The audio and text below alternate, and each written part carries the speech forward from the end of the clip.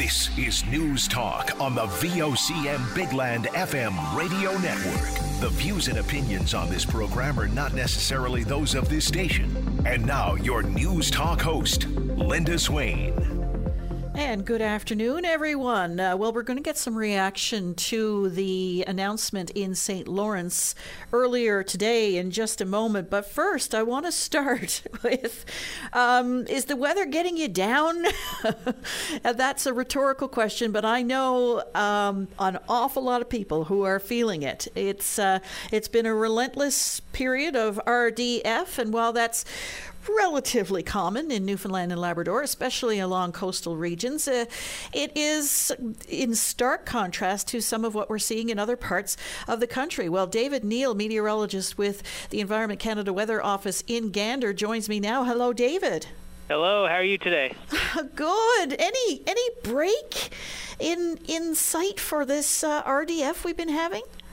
Well, luckily, it looks like we will have a little bit of a brief reprieve there coming up tomorrow. Looks like things should break out a little bit, start to see a little bit of sun, and even for a few areas, looking to see some of those temperatures kind of creep up to even getting around the 20 mark. So yeah, a brief break, a brief time to hopefully get outside and enjoy some sun tomorrow. Oh, you're teasing now when you say the 20-degree mark. I mean, we've barely seen double digits in many areas. Yes, absolutely, and especially you go from the northern Avalon and even up through really up along northeastern central Newfoundland. It's certainly we've been stuck in this bit of a pattern of a lot of northerly winds, which have been quite chilly. A lot of areas certainly having some struggles trying to get to that double-digit mark. So won't necessarily be good news for everyone. There'll be some coastal areas that will likely see temperatures still quite cool tomorrow, but at least we'll get a little bit of sun there, and a few areas we'll see some warmer temperatures. So will we ever break that 20-degree mark? I mean, are we reaching some kind of horrible record territory here now? Well, in terms of records, not really. I haven't really looked too far ahead into that at this point. But as I can certainly talk to what a normal June should kind of look like, and we certainly haven't seen that in the St. John's area, and that's I'm sure quite obvious to a lot of people. But just to put it into context a little bit, we're seeing temperatures that are quite a bit below the normal. Just to put it in perspective, normally the average temperature in St. John's in June is just shy of 11 degrees, and what we've seen so far in terms of the mean temperature in the area has been under 8 degrees. So certainly been a very cool period, and along with that those cooler temperatures, certainly seen some wetter conditions as well. And again, just kind of want to put this in perspective a little bit. For the month of June, St. John's normally picks up just over 97 millimeters of precipitation for the entire month of June. Where we stand right now, we're actually just shy of 97 millimeters, which pretty much is a normal June, and we're not quite halfway through. So it's certainly been a very cold, wet period to start the month. And did I hear right in the forecast when Jolene was just giving it out that we have a risk of frost? Yep, that's certainly, we're carrying that in the forecast here for tonight, expecting some gradual clearing, so we'll see some partial clearing through the night tonight. So those temperatures are going to get down there with winds that will calm, partial clearing, so we could see some frost, and actually we're carrying some frost advisories over much of central Newfoundland, and as well as parts of the south and into the northern peninsula as well. So still some chilly temperatures ahead.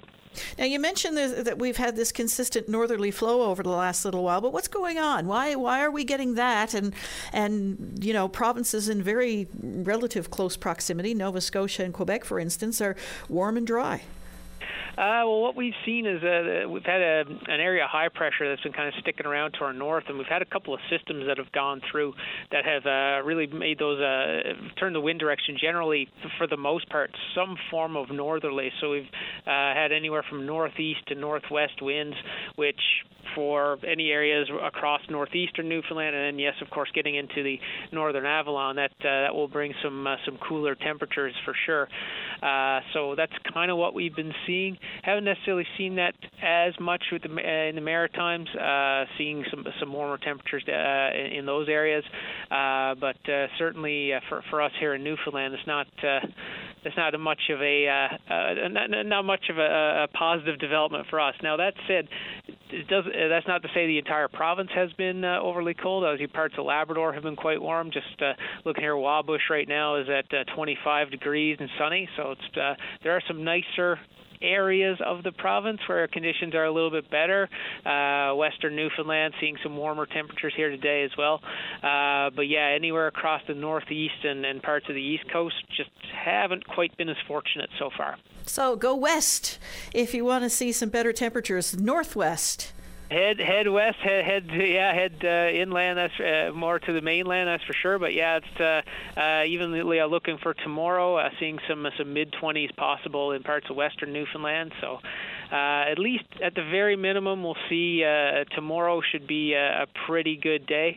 So that should hopefully bring in some more positive vibes for this month. That's for sure. For sure. And I noticed that you're sticking with tomorrow, and you're not necessarily talking about the days following, because we're going back to this pattern, are we not? I'm trying to keep it as positive as possible. Yeah, it looks like once we have this little reprieve, Thursday actually right now doesn't look too bad. It won't be quite as nice as tomorrow, but seeing some more cloud move in, and temperatures will be a bit on the cooler side again. But then as we get into Friday, there's been a bit of uncertainty as to when this next system comes in, but we're starting to see a little bit more agreement that another system is going to form and is going to approach eastern Newfoundland into Friday, and that could bring another period of wet conditions to much of the eastern portion and even into parts of central as well, really through the day Friday, and possibly lingering again into a portion of the weekend for a few areas. So unfortunately, as much as I like to say that this time of nicer weather that's going to come in tomorrow is going to linger, it's unfortunately not going to stick around for too long. I can hear all the lawnmowers tomorrow now as we speak. David Neal, really appreciate your time. Not a problem. Thank you. Thank you. So there you have it. A little bit of a reprieve tomorrow, possibly some temperatures in the 20s, especially as you head further west on the island, and then back to this. Yeah, you know what's a tease? When you go to the stores and they're all selling those hanging baskets, and you know darn well that you're not going, if you put them out, it's going to be frost on them. So I've got them in the hallway. Yeah. Right? Stepping over them. Walking around them. Yeah. Fun times. They're nice in the house, though. I mean, they don't last long, but there you have it. Anyway, there you have it. RDF. When we come back, we're going to get some reaction to the big announcement in St. Lawrence this morning. This is News Talk on VOCM. Nutrition, exercise, keeping the cold at bay. Whatever keeps you feeling great, the Wellness and Healthy Lifestyle Show on your VOCM. And we're back. Well, Singapore-registered Fluorspar Holdings Pte. Limited is the new owner of the St. Lawrence Fluorspar Mine. The Supreme Court of Newfoundland and Labrador approved the sale of Canada Fluorspar Inc. and its mine in St. Lawrence on Tuesday, June the 6th, and the $25 million sale closed today. The provincial government says the buyer is a subsidiary of AMED Funds, a group with private equity funds of more than $1.4 billion U.S. in assets in its management. Now that the sale is complete, the new owner can begin the process of restarting the idled mine. Well, St. Lawrence Mayor Kevin Pittman joins me now. Hi, Kevin Pittman. Good day. So the announcement was made in St. Lawrence this morning regarding the Singapore Registered Fluorspar Holdings, PTE Limited, the new owner of the St. Lawrence Fluorspar Mine. What's your response to it all? Seemed we had a great announcement today. We're on a little bit of a high here now. The announcement was very positive. The new ownership seems to be very committed to developing the mine, the Blue Beach site for transportation, and getting our workers back to work. Within a reasonable time frame. Were there periods during this lengthy process where you were starting to feel less optimistic? Sure, there were. There's always times when things, especially when the first. I guess the first group that was named didn't come up with the money, and we went back to square one again. Certainly got to a point where we were a little frustrated.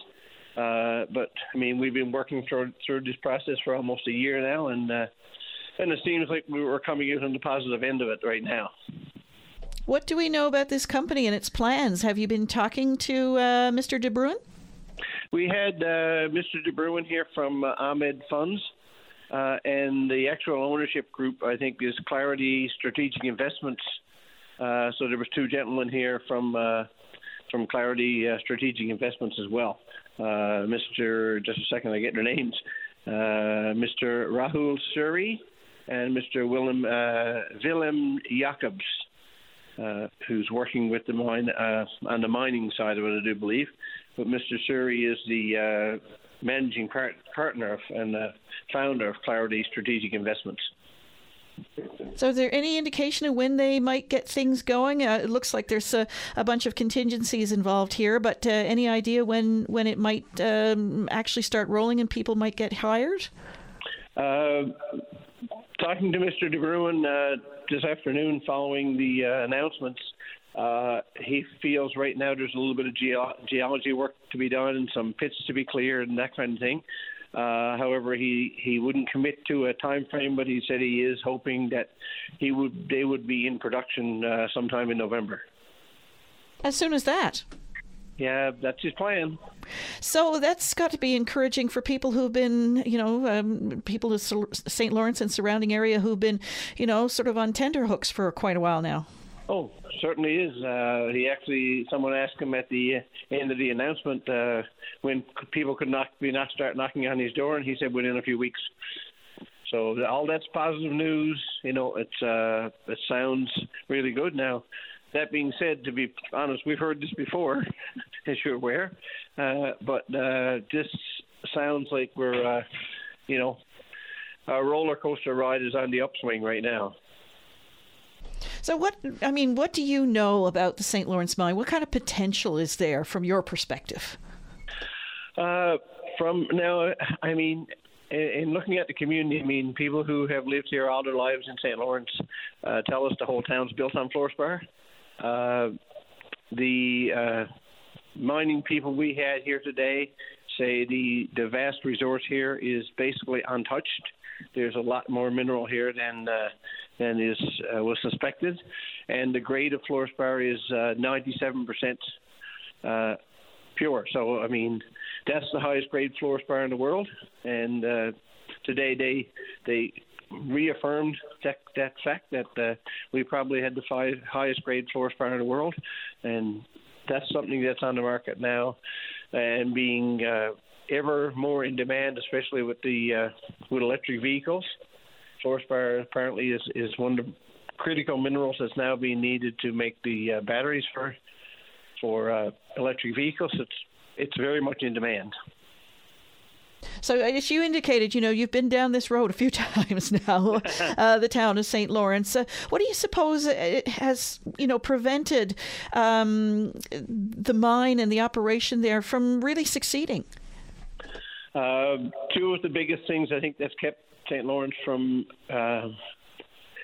actually three of the biggest things that kept St. Lawrence from being the world leader in fluorspar. Number one was people were buying cheaper fluorspar from other countries, not as high a grade as St. Lawrence's fluorspar, so therefore they were getting it cheaper from other countries early on in the process.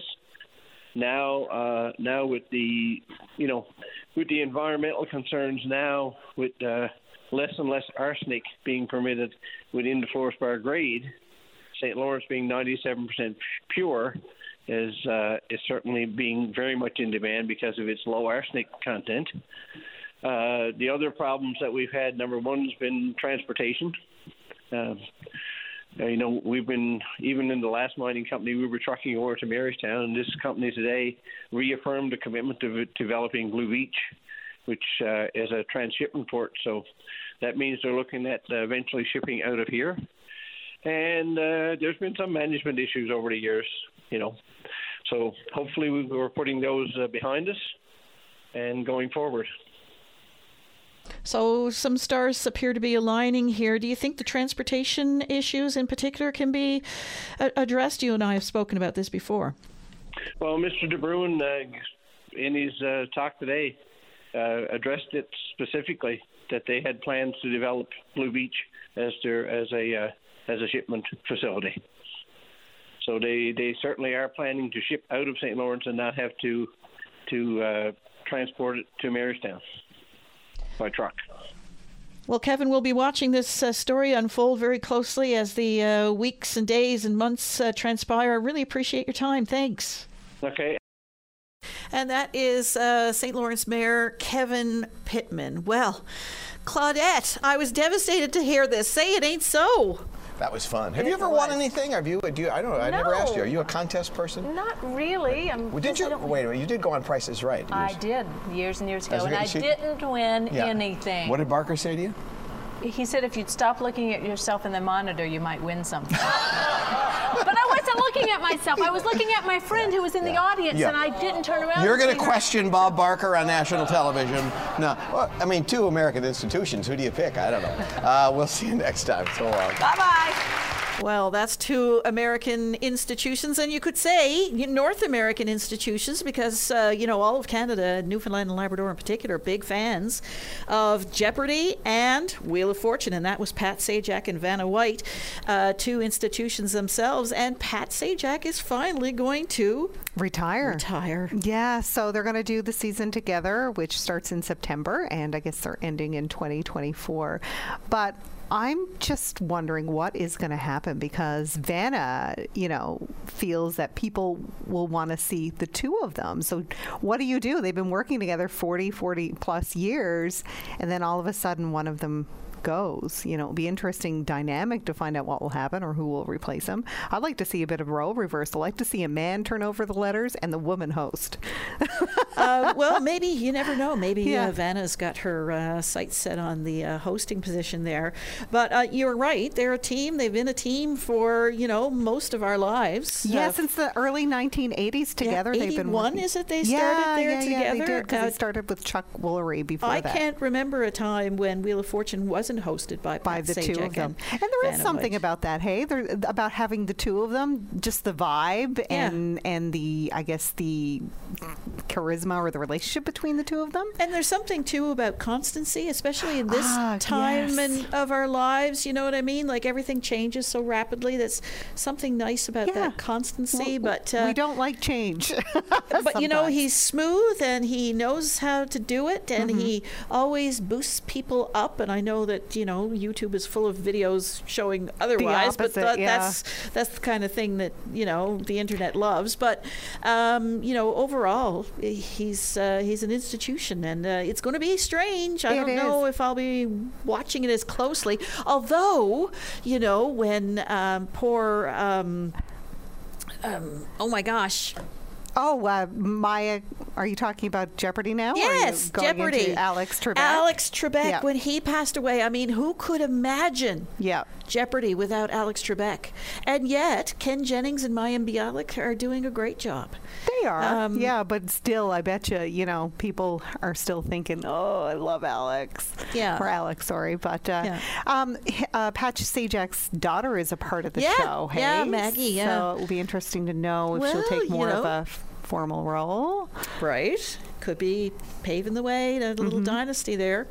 Anyway, lots of fans in this province, that's for sure. For sure. And when I heard you were the one that told me about it, Claudette Barnes. Earlier. So there you go. Thanks for ruining my day. When we come back, there'll be plenty of action in the capital city's East End, and it'll be on the ice. We'll tell you why and how when we come back right after this. This is News Talk on VOCM. Weekday mornings from 5:30 to 9. Jumpstart your day with Jerry Lynn Mackey and Ben Murphy. Newsmakers, traffic, weather, and more during your VOCM morning show. Well, the Avalon Arena Association, that's the not-for-profit that operates twin rinks in the capital city, has partnered with Capital Subaru to create a custom-sized ice rink in the old Action Building in St. John's. And a lot of people, that's one of a number of businesses lately that people have been wondering what's going to go in there. The building will be called the Capital Subaru Arena and will address issues around limited ice availability and create some new community space. Association Executive Director Stephen Haggerty says the new ice surface measures 145 by 65 feet, which is the recommended ice size for younger athletes. Haggerty spoke to reporters, including VOCM's Richard Duggan, this afternoon. This is our brand new rink, ready to be open hopefully sometime for next ice season. It's a custom-sized ice rink. It's 145 by 65, designed for younger athletes. It's not different. It's needed. Ice time is at a premium, especially on the northeast Avalon. The demand is skyrocketing. It's different. It's custom-sized. Young kids play basketball on smaller nets. They play baseball on smaller fields. Hockey does not have the equivalent of that. So that was our vision, was making something a bit more custom-sized, smaller for the younger athletes to use. Anything from U9 and below will be from Hockey Canada's point of view. Skaters, learn to skate programs, not just hockey, right? The younger kids in general. So the release mentions that this arena will have accessibility features for young players, older players, whoever wants to use it. Explain some of those features to us. So the building is fully accessible. It's wheelchair accessible, elevator access. The ice surface, there'll be access on and off the ice via wheelchair ramps. The boards will be, the ice surface leading on and off the rink will be flush, so anyone with disabilities can get on and off to the benches. The benches are going to be changed out to clear glass, so for sledge and other multi-sport uses. The exercise and mental well-being go hand in hand, I think. A new facility, our association's in the trying to provide facilities for the region. We are a not-for-profit, so we do this trying to expanding our footprint is much needed, and the more people we can serve, the more people we can help. That's kind of our goal, and more people getting physical activity hopefully relates to more people being mentally. We've started planning for this about a number of years ago at the association. This facility came on the market late last year, early December. So what we see today actually started in early December to be finished right as is right now. It's a real good sense of achievement because, like I said, the association, which is our volunteer board, we've been at this. The association's been around since 1974, operating twin rinks since 1974, and they had a vision for the last number of years to expand, and now it feels really good to see it come to fruition. It played out from December of this year to now, really. We've bought the property from Mr. Andrew King, who's been a really good supporter and really helped us to reach our goals. Did you look at it? Was there ever any talks about adding to the twin rinks itself, or is that just not feasible with the land that's there? We've talked about it. We've done a number of feasibility studies. Adding to the land, we have issues with parking as it is. Adding to the land would take away from our parking. This was much more, when this property became available, this was a much more better fit for our needs. It's open to every association. Like Twin Rinks, we serve multiple associations from Prince of Wales Skating Club, St. John's Minor, High School. It will be opened up to any association who's needing ice time. What's left to do here? What's left to do? There is some physical work. The dress rooms need to be worked up. We need a Zamboni area that's pretty much it. And that's the last two pieces of major infrastructure that need to be done for reopen.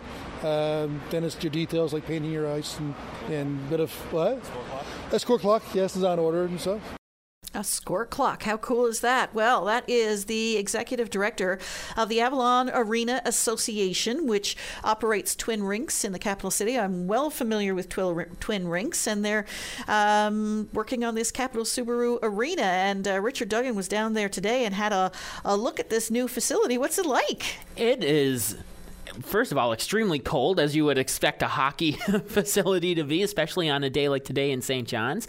But it's really, I guess you call it big, like lots of space in there. I was wondering, when I first heard that they were going to do this project at the old Action building, I had been inside of Action a couple of times. Like a lot of us have been. Yeah. And so I was trying to think, how are they going to put a hockey rink or a skating surface in there? And so I didn't quite know how it was going to look when I walk in, but you go in through the doors and through the main doors, and it's just boom, right there. And so there's still a fair bit of work being done there right now, I guess, to get it up and going for the fall. But yeah, big, spacious. I got to get that nice overhead look because I went up a big flight of stairs, which, if I remember correctly, used to go up to party rooms in the old Action building. So I went up there and kind of got the overhead shot looking down at the ice. It's going to be, I think, quite a nice facility when all is said and done, and I think definitely needed for St. John's in the area, because aside from Jack Byrne, which is in Torbay, I don't think there is anything like this in St. John's in the East End anyway.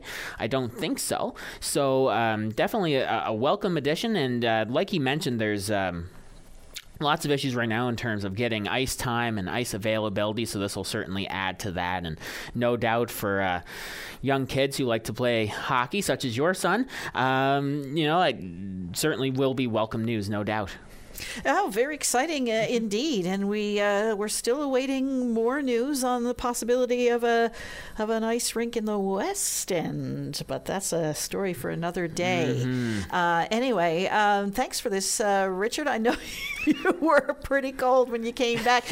You actually did that news conference center ice, is that correct? Yeah, we did that center ice. So we were getting ready to set up, and of course the TV cameras were there, and they're like, what would be the coolest shot to do? And they said, well, let's just go out onto the ice. So first time I've ever done a scrum or an interview on center ice, which was pretty cool. Not as slippery as I thought it was going to be, thankfully, because I think it would be something else if you heard that audio and then you hear just a big thud, and that's me falling Richard over. Duggan going down.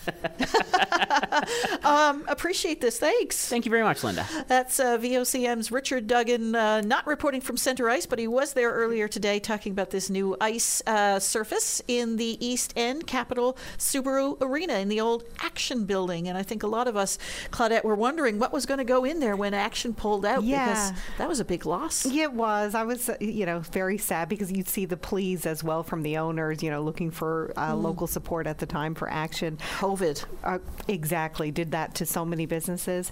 But how wonderful for it to be what it has turned into now. I'm thinking that's going to be there for years to come, especially with the need for ice time. Everyone's trying to get ice time. Yeah, absolutely. And then you've got people who are in rec leagues and that sort of thing being relegated to 11 o'clock at night. Right. The timing, that's a great point. Yeah, so maybe they would have more respectable times. That's going to be huge for kids. Yeah, for sure.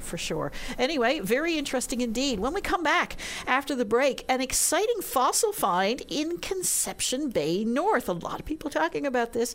We're going to hear more coming up in just a few moments. This is News Talk on VOCM. Every Saturday is perfect for a night at the cabin. The Cabin Party with Brian O'Connell. Saturday night starting at 7 p.m. on VOCM. And we're back. Well, it's a discovery that's grabbed the attention of fossil enthusiasts and scientists alike.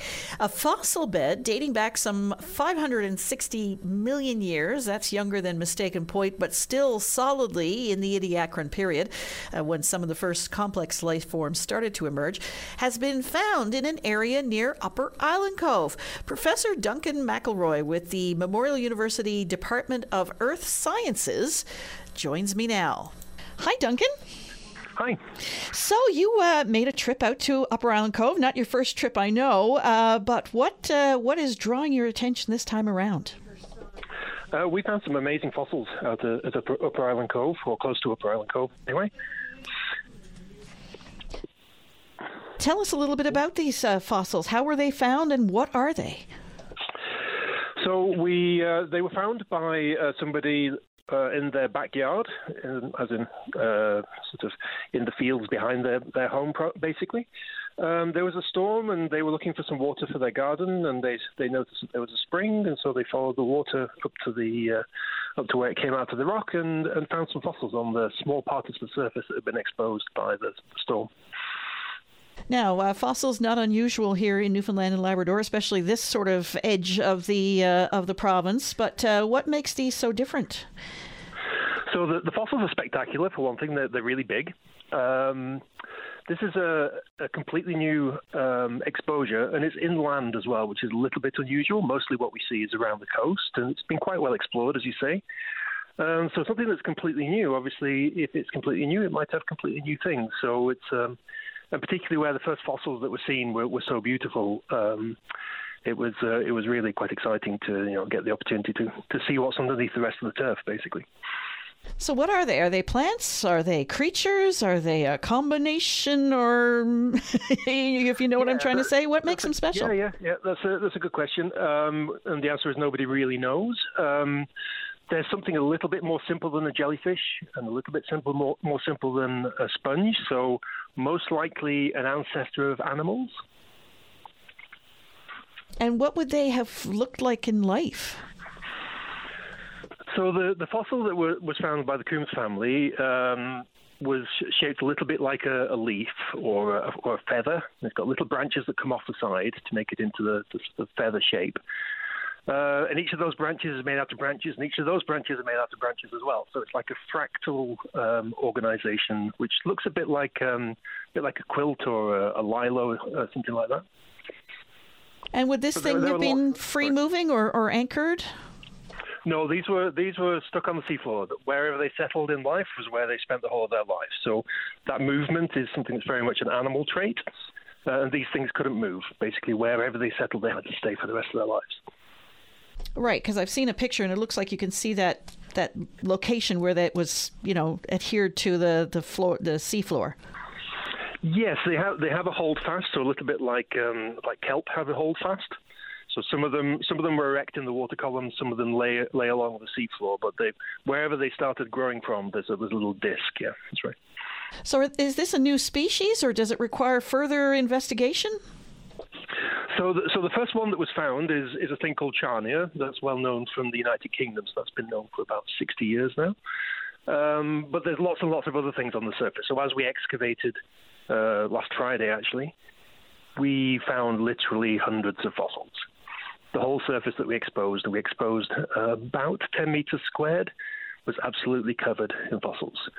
So some of those things I can't put names on as yet, and maybe there are names that are established for them, but likely as not, there's probably several new fossils to be named, basically. Yeah. So this is a bonanza. Yes, it's a really unique opportunity. I mean, we don't even know how big the surface is yet. We haven't reached the edges of it. And the more we excavate, the more likely we are to find something different and new. So it's really very exciting. So I'm assuming then if this was exposed by a tree that had fallen over, and then I can picture the turf coming up with the roots, it would have been relatively close to the surface, no? Yeah, so it varies. So some of it's just got a little bit of sphagnum moss on the surface. Some of it's got soil underneath as well. So the bit that was exposed only had a little bit of moss growing on it, so that was easy to expose. But as we got away from there, we found it was basically a foot down underneath soil, so it started slowing down quite a lot. And is Upper Island Cove known for these types of discoveries?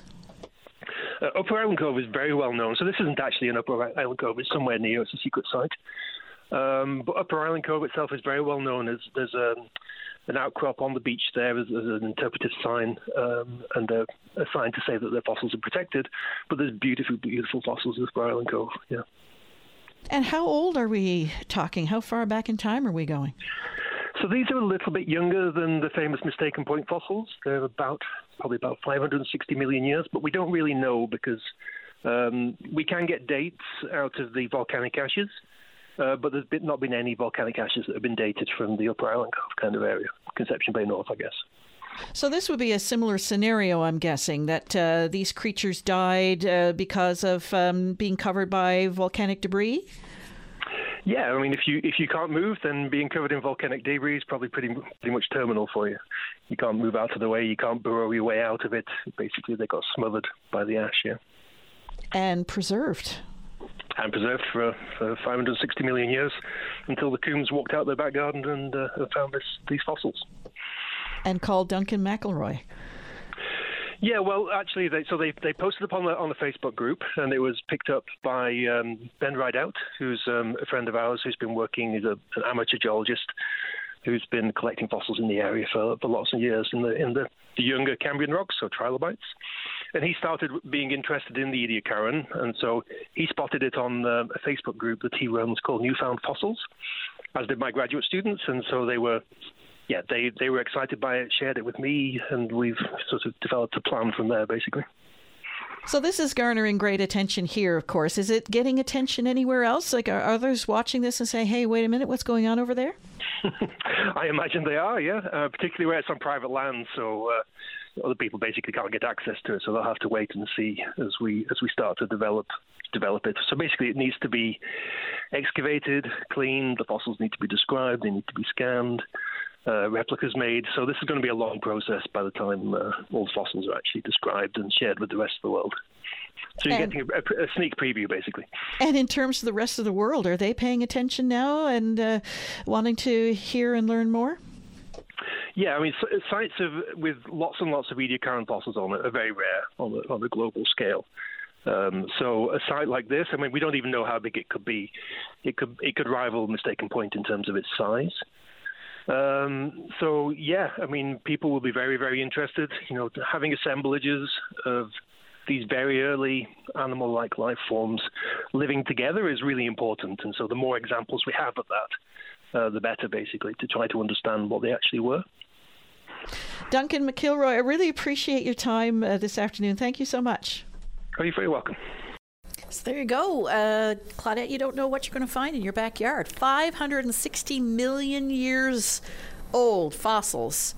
And it took a tree being uprooted for the family, the Coombs family, to be able to find that. So they've been walking over that for a long, long time. Just imagine. I can't. I think that's an amazing discovery for him to say, though, that it's more important, could be more important than Mistaken Point. That's a big, that is mind-blowing. Big statement. Yeah. And hundreds of fossils there. Yeah. Yeah, and so I think he mentioned something about how it could be, and I don't know if he said an animal organism or not, but I remember the fern-shaped piece because I saw a picture of it. But gosh, it would be really interesting, and they might even have to name new fossils. Yeah, just imagine. Coombs. Yes, it should be named after whoever originally found it, for sure. Yeah, for sure. Do you get to say it with an Upper Island Cove accent is the question I want to know. Having lots of friends in Upper Island Cove, I say that warmly. Yes, just fascinating stuff. And to know that, you know, it's not dinosaurs. I know they're the big money shot type things, you know, when you see those big T-Rex skulls or the Triceratops or whatever the case may be. And that's the ones that everybody gets attracted to. But wow, when you're considering the history of this little blue marble in space, that's pretty astounding. Pretty significant, yeah. Just that huge bedrock for them to find. What a coup for them. Yeah, for sure. Well, on a totally different note, we're going to switch gears now completely. Population growth driving economic investment in Atlantic Canada, including here in Newfoundland and Labrador. APEC held its Building Atlantic Canada conference at MUN's Signal Hill campus this morning. The organization says the population rose by almost 2% in Newfoundland and Labrador last year, and similar increases are in the offing this year. St. John's added 5,000 people last year, putting pressure on housing and other infrastructure such as healthcare. Well, here's an excerpt from Patrick Brannon, APEC's chief researcher. 178,000 people have been added to Atlantic Canada over the last 6 years. And again, that's driven by the immigration, the population growth, the surge in people we had coming in from Ontario after the pandemic. We've also seen a lot of international students coming into Atlantic Canada. And the great thing about this population surge that we're seeing is that it's mostly young people. So the average age is declining across the region. The median age in Newfoundland and Labrador was steady last year for the first time in decades. And Atlantic Canada's population outpaced national growth for the first time in a very long time. So the question, I guess, here is, will this continue? We do think we're going to have strong growth in population going forward. Immigration especially. We've had a big surge in immigration so far in Newfoundland and Labrador over the first 4 months of the year. It was 3 times the level it was last year, and it's already in the first 4 months of this year more than the whole of 2021 in terms of immigration. So we've had a big surge in that, and that's going to contribute to population growth this year. The interprovincial flows are slowing from Ontario and other provinces, but still positive. And the number of international students, again, surged during 2022 after the pandemic. We do expect that to slow a little bit. So positive on the immigration front, less so on the other two.